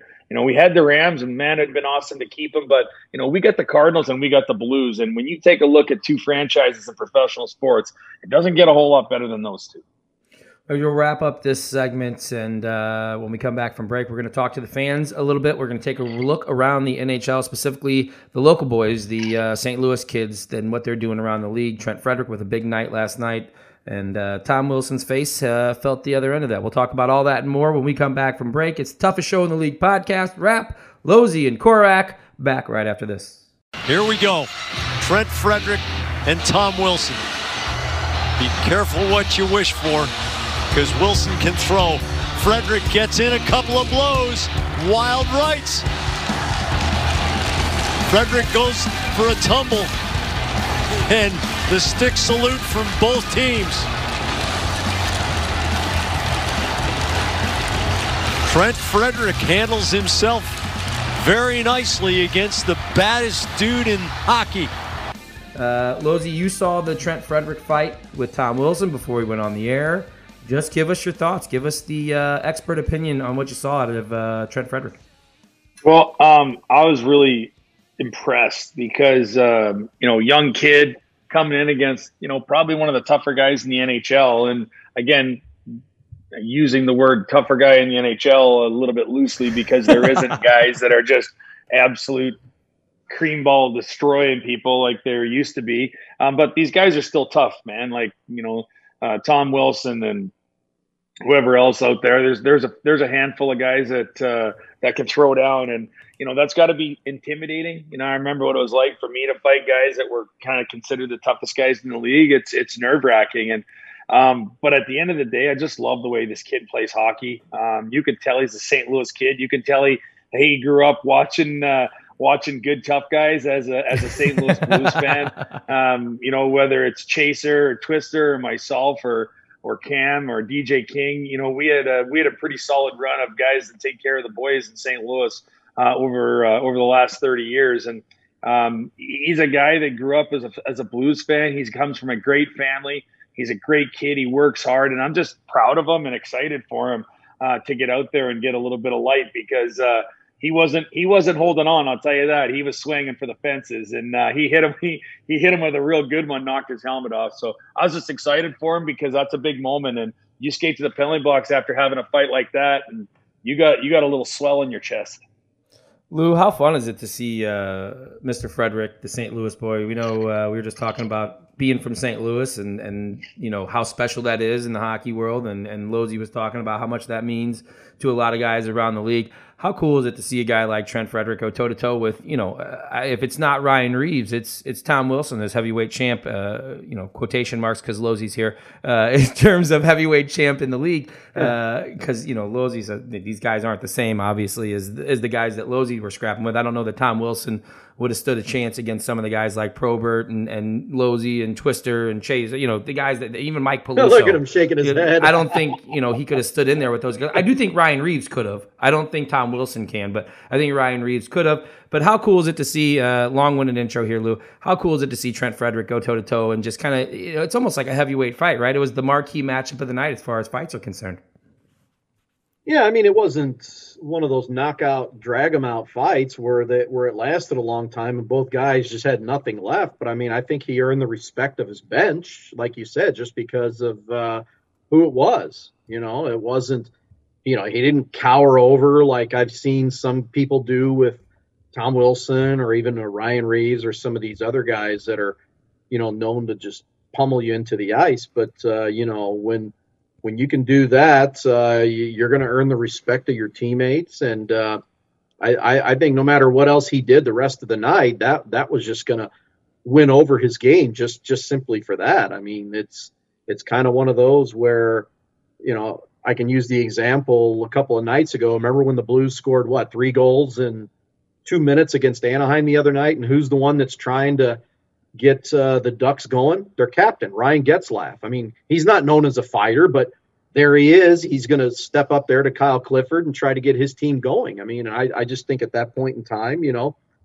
Frederick's trying to get a spark, get something going from his team. And, I think it worked just from the simple standpoint of who it was and, the reputation that Tom Wilson has around the league. He's a good hockey player. He's a strong hockey player. And, does he go out of his way to do certain things? Yeah. But, I think he's one of the more intimidating presences in the league today. And I think the young lad did himself well. And, you earn that respect not only from your teammates, but from other guys that are in that position around the league, knowing, hey, maybe they'll think twice of going up against Trent Frederick just because he was willing to go toe-to-toe with Tom Wilson. It's an interesting reaction in that game. Obviously, it had an effect on the game. Washington had a 3-0 lead. When the fight went down, it's 3-2, so they're back in the game. It's really a heads-up fight by Frederick there, as you guys mentioned, going out there and trying to make something happen when he sees his team's right there on the verge. Peter Laviolette was a little bit miffed by the decision by Tom Wilson to fight, and I think that kind of goes – that's the knock on Tom Wilson, the decision-making. His coach had this to say. It gets chippy out there, he said, after Laviolette said after the game. He says, you're playing a team that you're just competing with inside your division, back-to-back nights, and so the guys get under each other's skin a little bit. That had been going on through the better part of 2 games. I just think Tom's an important piece of our team, and I appreciate his toughness and physicality, but we appreciate him on the ice just as much. Kind of, hinting there that Tom Wilson doesn't need to fight Trent Frederick in that situation, but I don't know about you boys, but I think that goes a little bit as a feather in the cap of Trent Frederick for getting a guy like Tom Wilson to fight him at that instance in the game. Hey, Lozy? Yeah, it's a different philosophy today, and it was actually the philosophy was starting when I was finishing, and actually a little bit as I was moving through my hockey career, my NHL career anyways, and to where coaches would rather watch you not fight when it's a 3-0 game than they want you to protect the lead. And it was something I didn't understand because there was just kind of like a code. Hey man, if we get up 3 or 4-0, I'm going to need a fight and you're going to help me with it. And then the same thing happens whenever we get up on you, then I'll throw you that bone back. And, from a tough guy standpoint, you want to do that because it's your role and it's your game. Again, like we said, there's not a legit heavyweight on everybody's fourth line in the NHL anymore. In fact, the guys that are the tough guys in the league typically don't play on fourth lines. Obviously the Blues have Clifford and he's a fourth liner, but Clifford's a good skater and can compete in the game of hockey as well. You don't have guys that are liabilities out there. And I think that's kind of filtered in, and it's part of the game that I don't love because if those 2 tough guys don't go out there and fight, there's a better chance that it could be a 5 or 6 or 7-0 game and somebody gets stupid with a stick, or somebody hits a guy from behind, or somebody gets an elbow up, and the frustrations all start to come together like that, where when you take a look at 2 guys that signed on the dotted line to do this and they get out there, everybody's happy, they're running back from the concession stands to watch the fight, everyone's standing up, nobody's going to the concession stand, the beer vendors are on pause, nobody's doing a thing for the next 30, 40, 50, 60, however many seconds it's on there. And then you get to go have a good hockey game. And even though it might be 3-2, 3-1, they might get a couple, you might see a quote unquote, as a coach would say, momentum shift. I don't necessarily think that's bad for the game of hockey. You want to watch it 6-0, or do you want to watch a good fight and then have a good hockey game take over after? Because the guys on the team that are down 3-0 are like, hey man, this guy's sticking up and putting his face in the line for us. And the guys that are up 3-0 saying, hey, same thing. This guy's protected our league. Let's get out there and let's get a good game going. And that's the mentality behind why I thought it was important to have that. But, coaches like to have all the control. And I used to tell Joel Quenneville, I'd be like, why do you tell me I can't fight? Like, you don't think I'm going to win? Like, that kind of damages my psyche a little bit when you're like, hey, Lozy, you got the red light. And I'm like, red light? Are we playing Red Rover? What's the red light, Joel? What if he punches me in the face? Am I supposed to skate away and turtle? And, his response at some times were like, yeah, and So it's just not something that, for me, I think it's a control aspect to the game. It gets the game out of craziness. The two tough guys have come out, they've done their job, and it's over and done with. So that's an aspect I missed the game, but I was kind of surprised in that setting that Tom Wilson would do that, because in his scenario, he is a top-end player on that team, and his physicality and his ability to get on a forecheck, not to mention score goals, is something that they need as much as they need anything. Lou, did you see one Mr. Brady Tkachuk and the Ottawa Senators take on Edmonton last night? Did you see Brady going after Kassian on the bench last night? I saw bits and pieces of it. Yeah, I thought it was quite hilarious, to put it mildly. It was almost like one of those, "Hey, buddy, I'm seeing you for the first time. You messing with my brother? You mess with one, you mess with the other, right?" Yep, that's what I was thinking too. I'm thinking, I wish that I could read lips, because I'm watching it. I'm watching the Sportsnet Central feed, and they're just zoomed in on Brady's face, and you can see Brady just jawing at Kassian, and Cassian's getting held down by like 4 guys. And it's one of those situations where you can almost kind of tell he's playing off the fact that Cassian's being held down. Like, yeah, why don't you get up and come and get me? That's right, you can't get up and come and get me. It was just phenomenal. But what I noticed the most was, how much did he look like his dad when he was sitting there starting trouble? I mean, the facial features, the way he was jawing, it looked like Walt's face to a T. Well, to me, it was like the jawline. To me, was what more that stood out. And I'll be honest. Well, I don't think a rocket scientist would have to figure this out. I don't think the Tkachuk brothers are going to be invited over to the Kassians for Thanksgiving dinner. Lozy, we didn't ever get a chance to talk about this, but when you look back on that Kassian-Matthew Tkachuk situation, obviously it's not a good look to get ragdolled the way Matthew Tkachuk did the first time. But when you look back at that situation, to me, this just goes to Matthew Tkachuk, and now you're starting to see it with Brady. These guys, just like their dad, know how to crawl up inside someone's brain and live there rent-free during a hockey game, don't they? Yeah, Matthew especially. And again, we talked about it last week or the week before about his situation and kind of a little bit about him. And he just has a really uncanny ability to be a pain in everybody's side and a great hockey player. And again, I wish that he would make some better decisions. I think as he matures and grows into the game, he will. It'll be a respect thing for him and his peers. He's a great hockey player. We all talk. We hope he lands in St. Louis someday. I'd love to see Tkachuk on the back of a St. Louis jersey again. That would be something that's awesome. But it's not easy to carry around that agitator role and play the game of hockey at a high level. And Matthew Tkachuk does a really good job of it. We asked the fans of the show to reach out on Twitter and give us their questions. We're going to wrap up the show with that today, as we always look forward to hearing from our fans. We got a lot of good questions on Twitter today. Lou, why don't you start us off? Okay. Yeah, the first one is from, actually, the one, it's at @Ash_Gibbs Blues. He's the one, I believe, that started the Falketeers fan club, there believe you go. it or not. And he asks, what would be your plans with the Blues when Vladdy is edging close to returning to the ice? I like this question a lot, because it's something I play with on NHL 21 constantly. And I think where I'm at now is not disrupting what you have going in the top 6. If it's still going this way towards the middle of this month when Vladdy would be coming back, I really like the idea of trying to enhance Robert Thomas's ability with passing the puck by letting him center Hoffman and Tarasenko together. What a third line there, right? If you can trot a third line out there with 18, 68, and 91, I don't know that there would be a better quote-unquote third line in all of hockey. And I also like it because it takes a little bit of the pressure off Vladimir Tarasenko. He doesn't have to come back and jump into top 6 minutes. He doesn't have to come back and jump in with the pressure squarely on his shoulders. I think that was a little bit of the issue when he returned last time.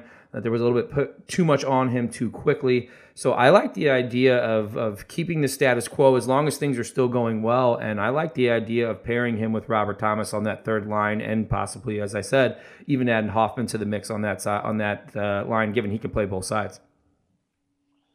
Yeah, I think that's a great idea. I think you're going to, it's going to depend on who's playing what and who's playing well and who's not.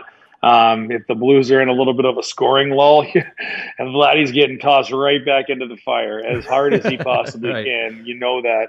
So in an ideal world, there's twofold to your comment, and I'll comment to your point more than I'll make a comment on Vladdy, because I don't really think it matters where he plays. I just want to make sure that they make sure he's healed, and that, because this happens again, and he's probably on his way out in an early retirement, and he's got a lot of juice left in the tank. And so I think the number one thing they need to do is make sure that they got it this time, and not rush him back. If I was Vladdy, and then he's a competitive guy, you've watched him develop into the hockey player that he is, from being a guy that took shifts off and mentally wasn't the toughest player to a guy that was instrumental in them winning a Stanley Cup. And so hopefully we can get back to having that guy on the ice. But I think Vladdy's got to be looking at, sitting out as long as he possibly can until that shoulder is ready. And I'm not sure how long they think it's going to take, or how severe the surgery was, or what their expectations are. But that would be the one thing I would say from that. And I'll tell you what, the other thing is, can Vladdy do what Steiner did? And that's move down to a third line and do it with his head held high, knowing that he's probably still going to get a few extra minutes. But man, I'll tell you what a dynamic trio those three on the same line would be. I'd love to see that. You know what, though, Reed? What about throwing 91 out there with 90 and 57? Yeah, I think they've probably played a little bit together before, haven't they? So I think they've already had a little taste of that. Again, that gets a little tough to Rapper's comments on, him getting on that line and playing those types of minutes right off the bat. So being in a role that's a little lesser on the line could help him. But at the end of the day, it's like, you just get your car back and it's broke down and it's really fast and it's got a bunch of horsepower. You're going to, say, oh, I can't put it into, whatever gear. I can't rev it past this RPMs, or I got to take care of it in this way, shape, or form. What do you want to do with your superstar player? And what's the best thing for the Blues to do with him? And, like I said, I think a lot of it's going to depend on what's going on with the team, the wins, the goal scoring. There's a lot of things that are going to come into play when he's on his way back, but I don't mind either of those line combinations. All right, let's try another one here. This one from, interesting name, at Slick Rick. It's one of my favorite MCs of all time, Slick Rick. Yeah, what are your thoughts on switching Sanford and Hoffman? Both are playing all right, but maybe it gives them the boost they need. I'll tell you, again, I hate to say it, but it's another move that I've made in NHL 21 when I'm playing the online hockey late at night, trying to get tired before bed. I don't think it's a bad move whatsoever. The worry I have is I think Hoffman is a guy who can create his own offense. I don't think Zach Sanford is that same type of player. I think Zach Sanford is better off playing with an O'Reilly and a Perron, especially if he can use his physical tools to buy space for a guy like Perron while O'Reilly patrols the middle of the ice, both the offensive and the defensive zone. I think that's overall just a better fit for him. So yeah, that's where I'm at. See, and I think that I agree with that move. I would definitely swap those two out. When I look at Sanford, I don't see this goal-scoring prowess guy that's going to light your lamp for you and give you 30, 40 goals. I see a guy that's as much of a grinder and a mucker, and a guy that's going to get in there and help your team in the offensive zone. He can play good defensively.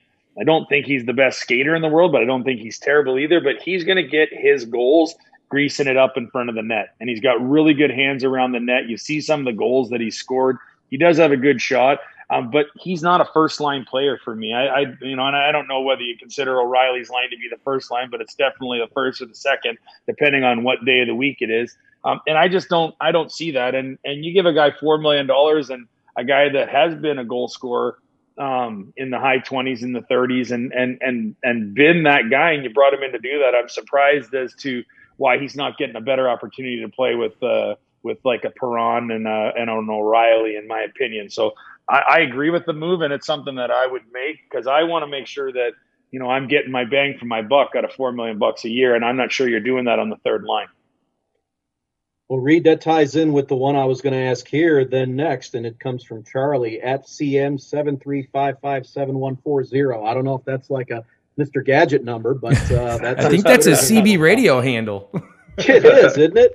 But Charlie wants to know, do you think the Blues re-sign number 68, meaning Mike Hoffman?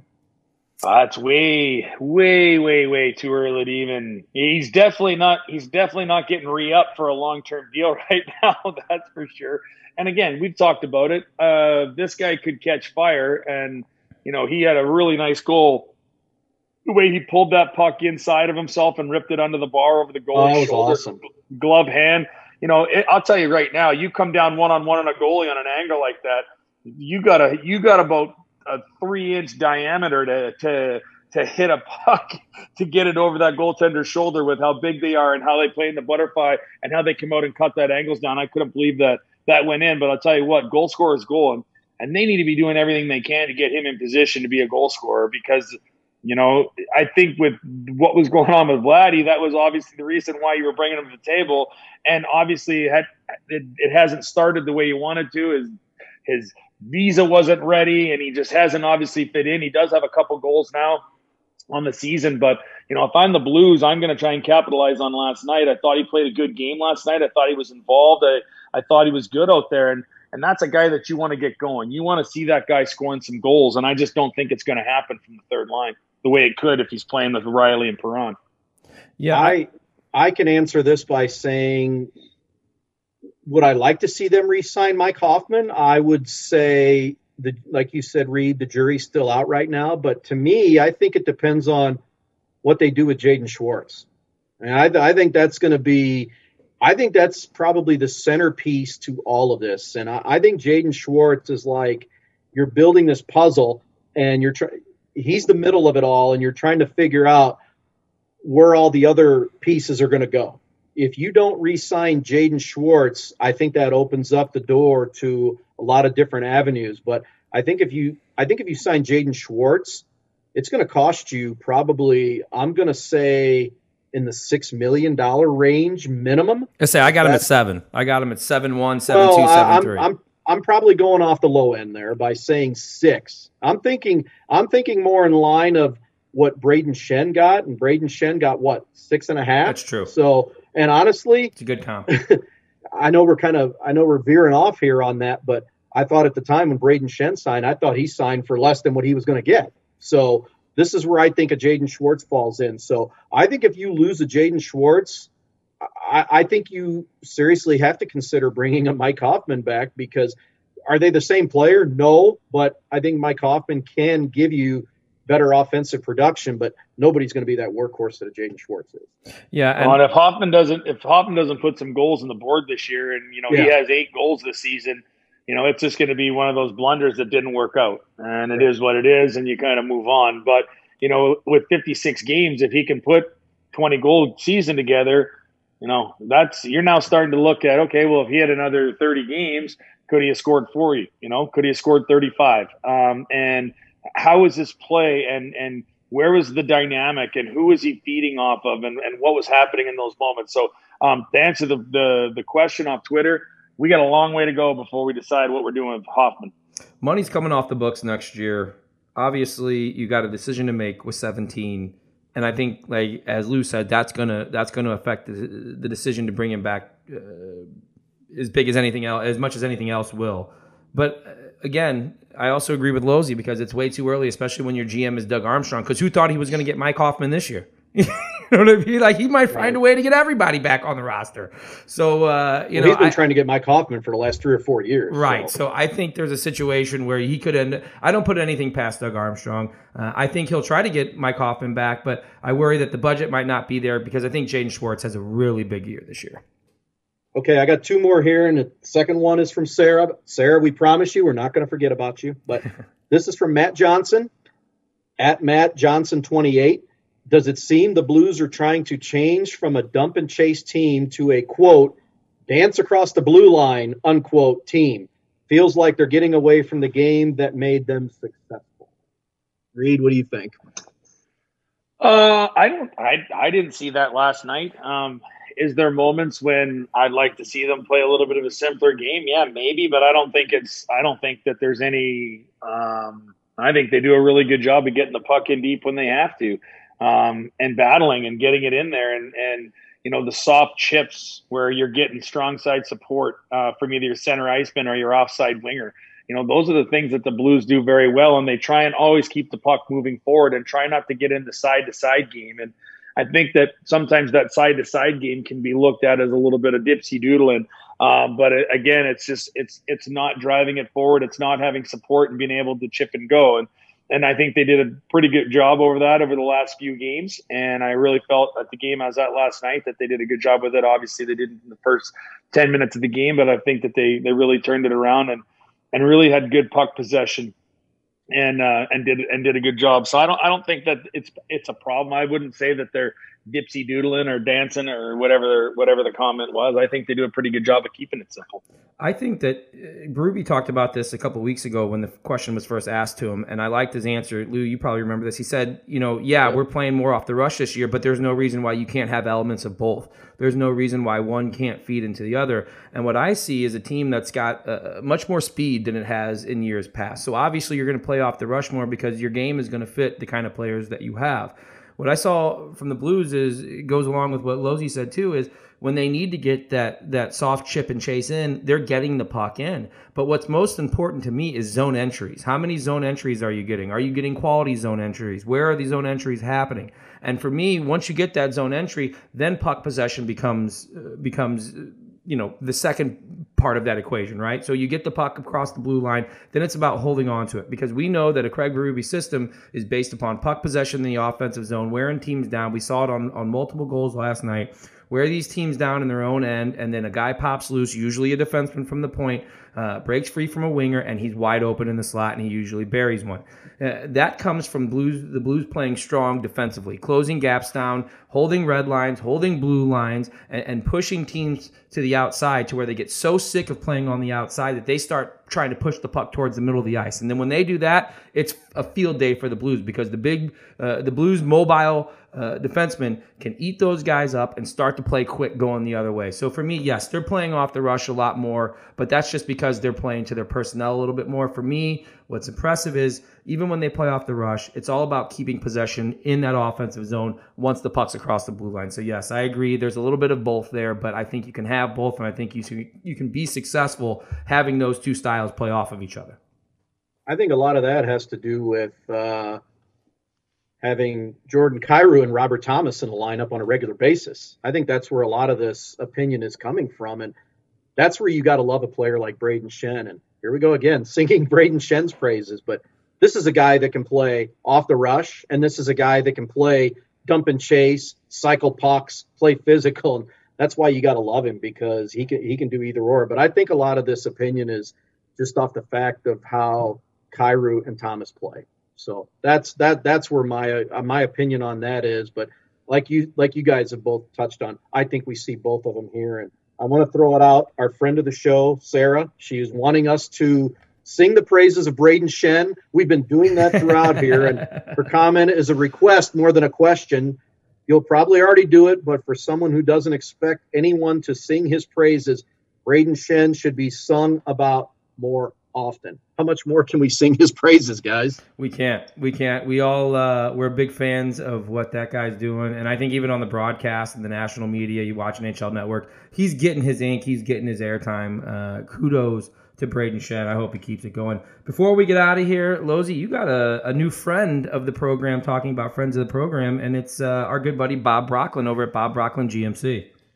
Yeah, I started working with Bob here over the last couple of weeks, and going to partner up with them. And he's just such a good dude. We all talk about local small businesses. They're a smaller dealership, comparatively speaking. They're over in Columbia, Illinois, right across the street from one of my favorite places to have lunch, Top Shooters. Oh, yeah. It's a great spot. Cam does his radio share there on Friday. So, I'm driving a 2015 GMC Sierra Denali. It's white, all leather interior. This thing is so pimped out. Only about 35,000 miles on it. and the sticker tag on it's $40,000. So give me a message somehow, and I'll go for a test drive in the bad boy. I just want to see if we can sell this thing. I've never sold the truck before, but I'm looking to try and do it now. So just a good guy. Their service department's second to none. Their showroom's gorgeous. They've got a ton of great vehicles out there. So if you're looking for a great vehicle, they have just about everything from cars to SUVs to trucks. Get over to Columbia, Illinois, and tell the boys and girls at Bob Rockland that Reed Lowe sent you. Losey, you're driving my exact truck, only mine's silver with black leather interior. So they're a beautiful nice, truck. man. It's a beautiful They truck. got a meaty front end, like it's like like Kim the Toolman Taylor. You almost need, you have a backup cam, but with that truck, you almost need a front cam because it's that beefy in the front. It's that beefy in the front. I'm too short. I got to like stand up in my chair to see over the top of the front. Hey, do you guys sell booster seats so Dave can have a chair to sit on, or do we need to get some of those old Sears magazines, or what should we do to help Dave see over? Number one, I'm Italian. Number two, my dad is 5'8". Number three, my mom's 5'4". So you can call me short all you want to, but you have no idea how happy I am to be 5'10". My dad's really 5'11". My mom's 5'6". I'm 6'4". What happened to me? You're even more lucky than I am. Go ahead. Hashtag say it, blessed. I dare you to say it. Hashtag blessed. Or, as I was thinking, you're the mailman's kid. Tell us about Dryfly before we get out of here. Well, we talked a little bit about Dryfly. I didn't have a whole lot of locations last week. So at Dogwood, the crazy deals in Cybergs, they're pouring it. Which is nice to have on premise, both in Chesterfield and Arnold. You can always get it at the Friar Tuck's, but I'm telling you right now, for $38, the Bourbon 101 and the Dryfly whiskey are. I don't even drink whiskey, and everybody I talk to says this stuff's as good as it gets. So get out there and get through that. But also, Dryfly has some RTDs too: the Huckleberry Lemonade, the Spicy Lemonade, the Moscow Mule, the Gin and Tonic, and then let's not forget about the Spicy Bloody Mary. And I'll tell you what, man, it's a really, really, really good products, and we're selling a ton of them, and people are loving them. You can get them at all those same places. And then one last one that you guys can't forget, because I drink it in my coffee all the time, Kringle Cream. It's at all the Schnucks. It's pretty much everywhere out there, and we're actually selling a ton of it. And it is so good. It makes Bailey's like nothing. Bailey's can't even hold a candle to this stuff. It's all natural cream, so you got to refrigerate it after you open it. But I'm telling you what, with coffee and milkshakes, we've got some of our on-premise customers that are putting it in pancakes, pancake syrup. For adult pancakes, you can make whipped cream out of it. Ladies and gentlemen, get some Kringle cream in you. You're going to love it. Get some Kringle cream in you. You're going to love it. That was just said on this program. That was said. That happened, folks. Get your Kringle cream instead of Krispy Kreme, right? Yeah, well, yeah, exactly. That's how we'll save it. Good job, Lou. Good job. You're a broadcaster. Bless you. Before we get out of here, and on that note, because what better segue to NHL.com than get some cream in you, you'll love it. But Lou, tell us what you got coming up on NHL.com this week. I can't even concentrate anymore. I'm done. We might as well end the show now. I drive it off the rails every show. I have no idea now, but yeah, we already touched on him. I'm writing about Doug Armstrong and his accolades, and obviously we got 3 big games leading up to close out a homestand and take us right into the Super Bowl. Hey, do we got to make Super Bowl predictions here? Because we're not going to be back, right? Yes, yeah, we're going to make those. Probably should. Why don't we just go with Homer, it now? I'm going Homer. You know what? As much as I'd love to see Tom Brady win, and there's so many Tom Brady haters, especially in St. Louis, but I didn't graduate high school till 2017, so I can't really talk about where I went to high school, guys. Sorry. But I will say I would love to see a guy with 7 rings. It puts him in the elite class of where he belongs, as far as I'm concerned. For a guy to go to the Super Bowl that many times and to win that many times and to do what he's done and to still be doing it at the age that he's at is absolutely ridiculous. But man, I ever since the Rams left, I adopted the KC Chiefs before Patty Mahomes got there. Thank you very much. And I'm just such a fan of those guys. Tyreek Hill, the whole group of them. The defense is playing well. Let's go Chiefs. Lou, who you got? I hate the guy. I always have, because I've been a Pittsburgh Steelers fan growing up.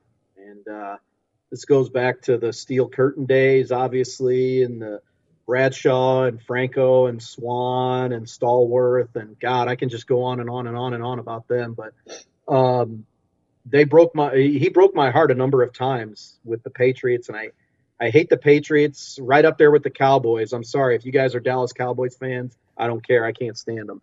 But I don't know. I'm going with Brady, man. There's something about it. There's something about him, and everything's pointing to the Chiefs repeating here. But first home team to play in a Super Bowl, hosting a Super Bowl, and I don't know. It just seems like, I mean, he went and won at Lambeau. He went in, and I know Washington, not much to brag about, but going on the road to win a couple of games, and then he went in and knocked out Drew Brees too. So he's done it 3 times already now, and now he gets to go home. So I don't know. He went to Tampa Bay for a reason. They're 1 win away from doing it, but I'm picking the upset. I'm going Bucks. So I'll just put it this way, and it'll be real easy to figure out. I take TB12 vitamins, and I'm a diehard Raiders fan. So you can guess that I'm not rooting for the Chiefs, and it's just not going to happen ever. So for me, I'm already a TB12 guy, and I love Raiders. I love the Raiders. So for me, it's TB12. Even though I do dislike the Bucks, something fierce. Going back to those '99 Rams, playing against those Bucks teams, I just never got over disliking those guys. But they got Brady, and the Chiefs are the Chiefs. I just can't do it.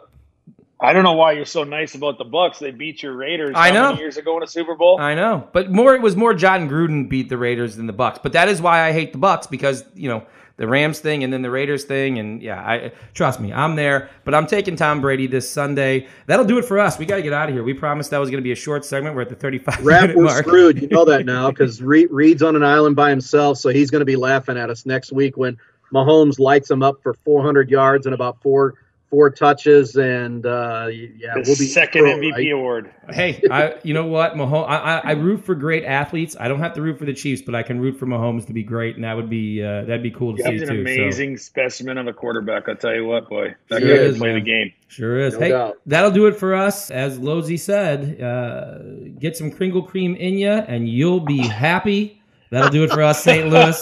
Thanks for listening. We'll talk to you next time.